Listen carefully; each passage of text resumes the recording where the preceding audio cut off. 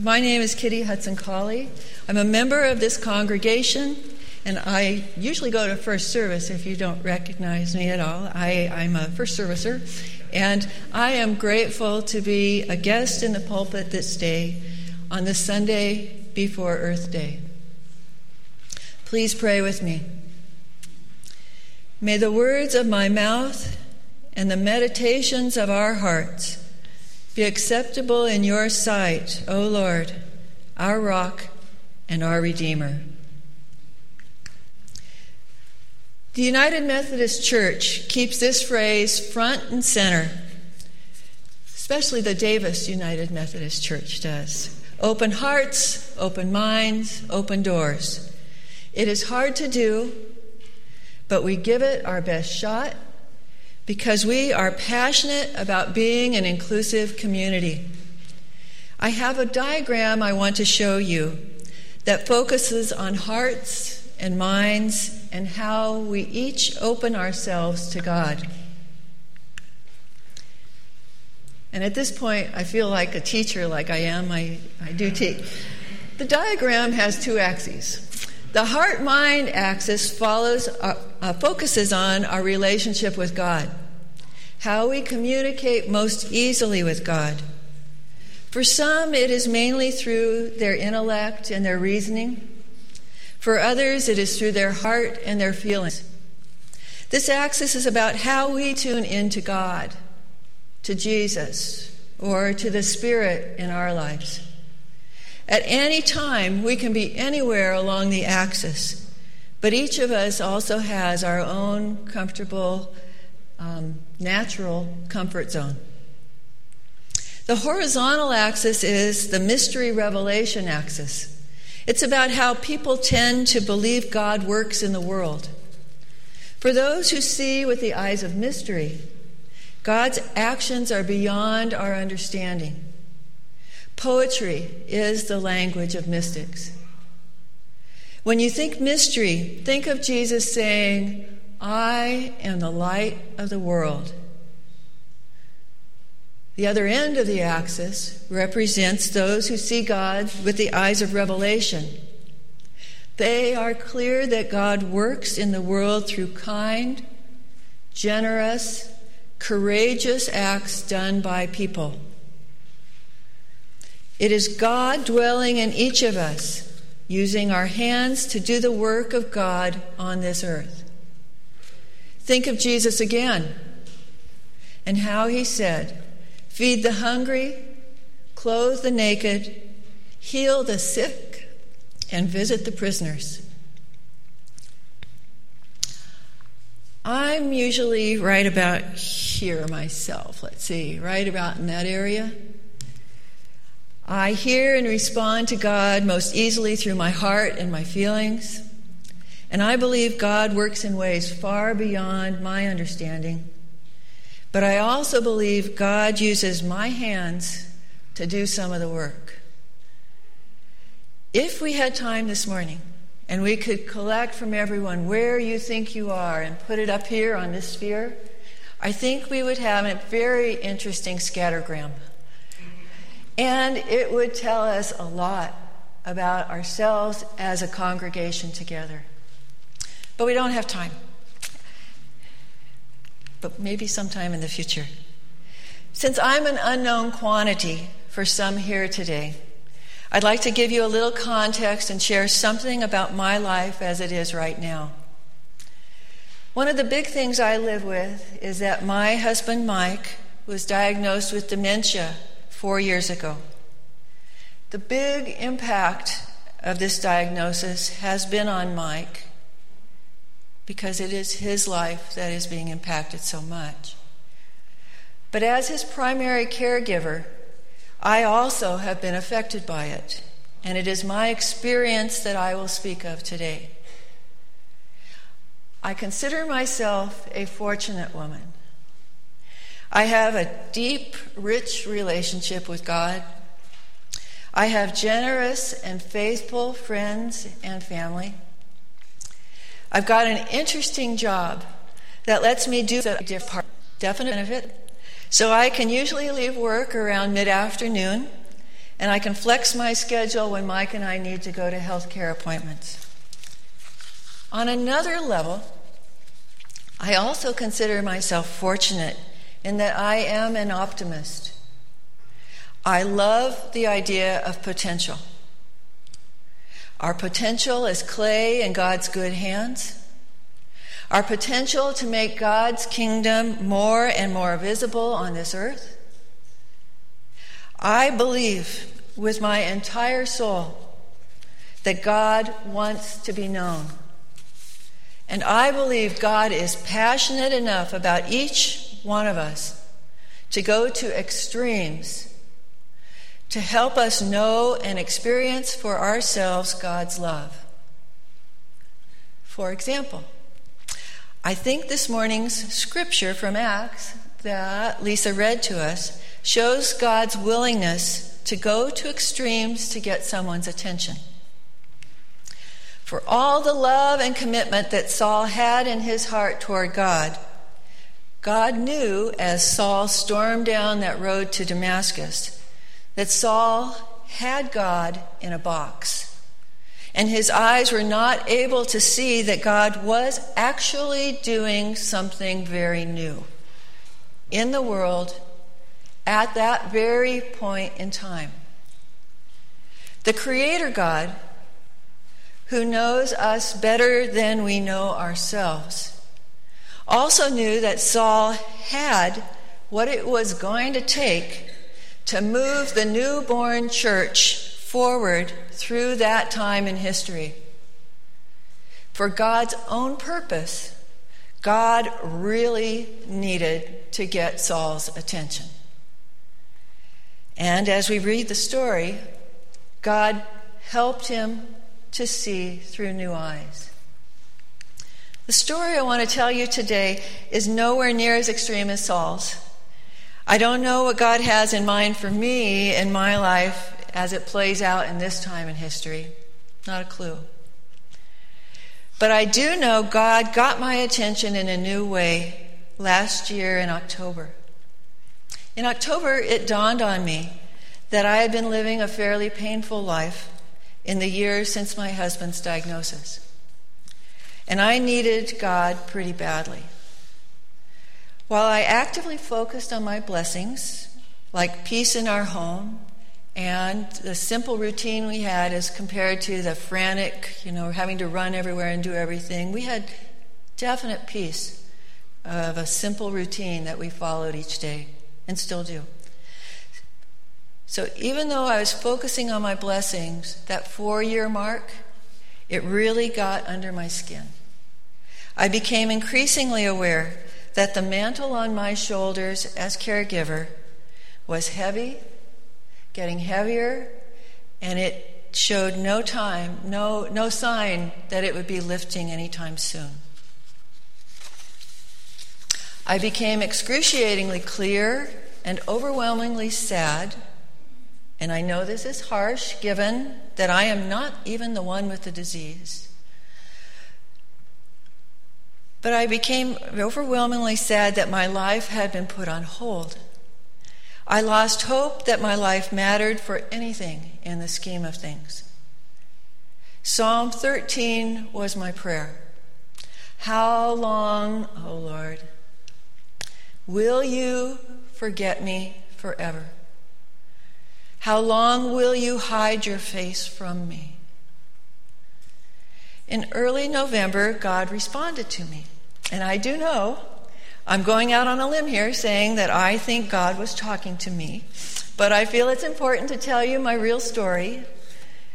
I was driving from Sacramento to Davis, across the causeway, the same road that I had traveled since I left home 37 years ago to go to UCD as a freshman. As usual, cars were flying along beside me. I glanced over and noticed the causeway wetlands to my left. As usual, I pulled my eyes back to the road. But on this trip across the causeway, a tug of war started. Road, wetlands, road, wetlands, road. I started asking myself, what is out there? I was headed home. I had lots of things to do, but my wondering took over. I neared the end of the causeway, moved into the right lane, and pulled off at the exit. It looked like this. Then so I went around, there was the underpass. And then the YOLO Wildlife Area sign. And then the turnoff. And its signs. And swooping down into the wetlands themselves. And following sign after sign out to parking lot B, which is where, I'm just guessing as I'm going along. I'm not even sure which arrow I'm supposed to be following, but this is where I landed. I sat there in my car looking around me with the windows up.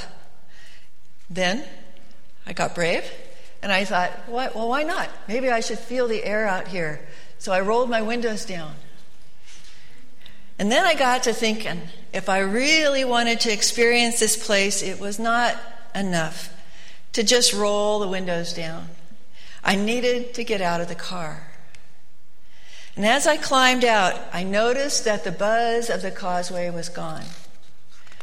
The road, the causeway, I-80, was just over there a little ways, but I couldn't even hear it. Instead, there was something like a pulse from the water and the breeze and the sun and the light, all interacting and creating this alive, connected feeling.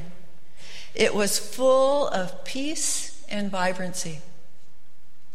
I turned around 360 degrees, literally. I turned around 360 degrees. Sacramento was to the east. Somewhere out there, Diablo was out to the south. The coastal range was on the other side of this mound of dirt, and the causeway was to the north in the distance with cars and trucks moving across it, an Amtrak train headed toward Sacramento. This felt like another world. Being there, I felt light and hopeful and so amazed. This had been in sight, but completely separate from my life as I drove by it for all those 37 years. As I stood there that day in October, I felt my world expanding.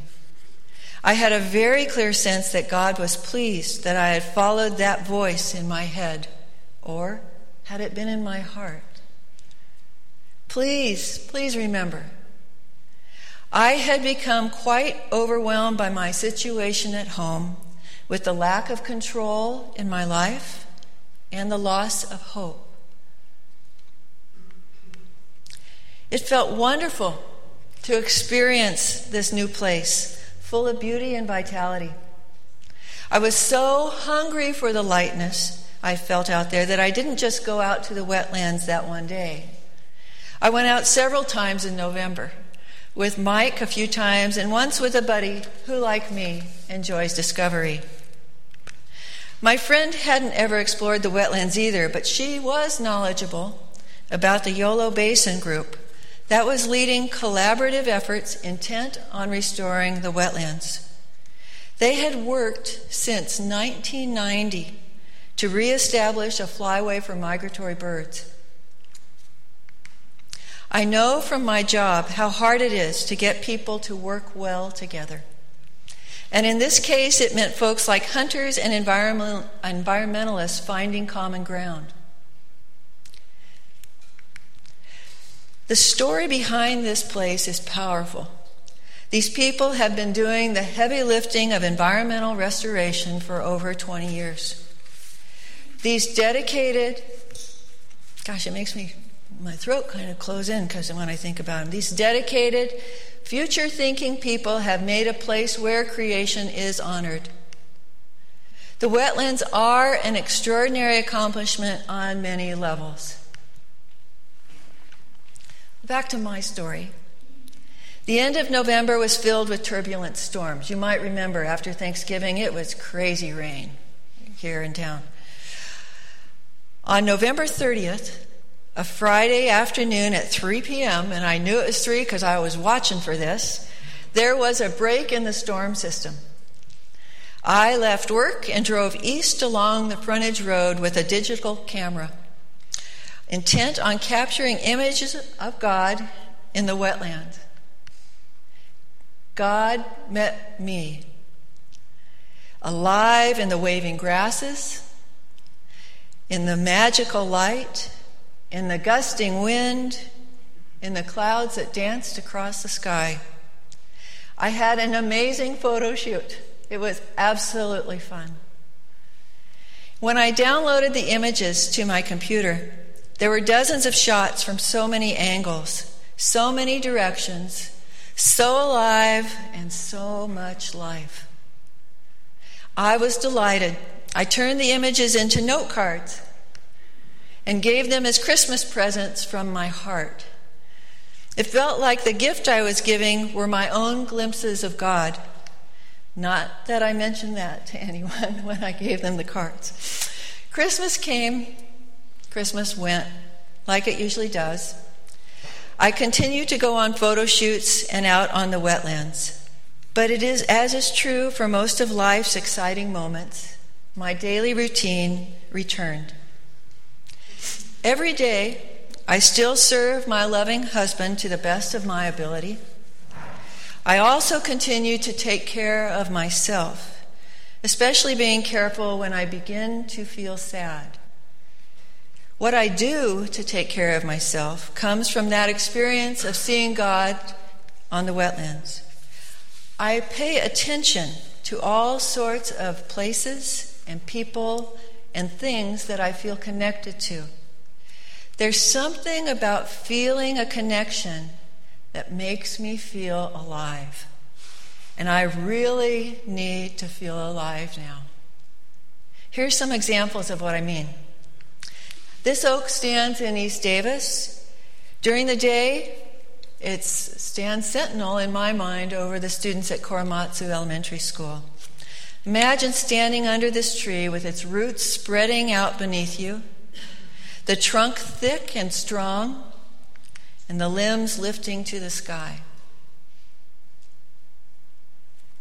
Or, sometimes when I drive home, I choose to drive by Estelle and John Jones's home. The colors absolutely make me feel alive. Or, there's Eleanor Roosevelt Circle in East Davis.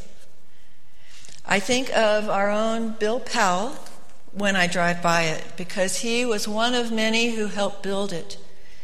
Back in 2005, it was an empty, weed-filled lot, and now it is low-income housing for our senior citizens.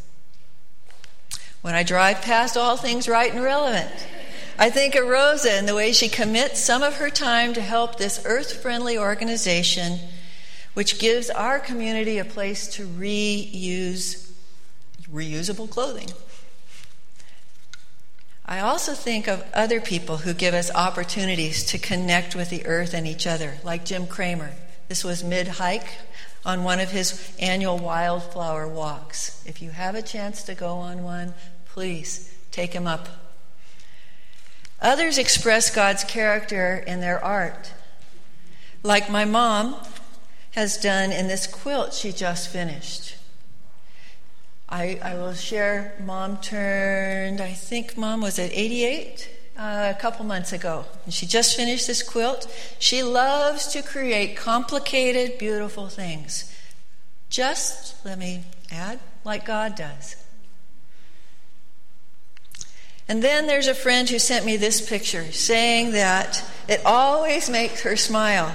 And I'll tell you, whenever I see it, I think of her, and that makes me smile. These are examples of the kinds of things that I tune into as I drive around town or when I think of people that I know. They make me turn my eyes toward God and say thanks. I don't mean to be a Pollyanna. I know there is a lot of awful stuff in the world. But for me, at this time in my life, I have been given permission to look around for the good stuff in order to keep my personal darkness at bay. It is seeing the good that feeds my soul. I'd like to finish my talk by sharing a slideshow with you. Another slideshow, not this one. You don't have to see this one again. And it's set to music and has all sorts of images where I see God.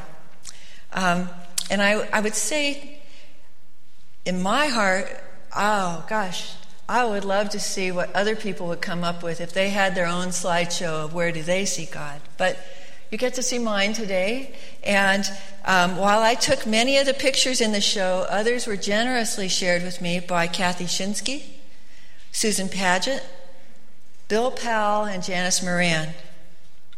The music that goes with the slides is a song called Open the Eyes of My Heart. Open the eyes of my heart, Lord. I want to see you. See you high and lifted up, shining in the light of your glory. Pour out your power and love as we sing, Holy, Holy, Holy. From me to you, seeing God through new eyes.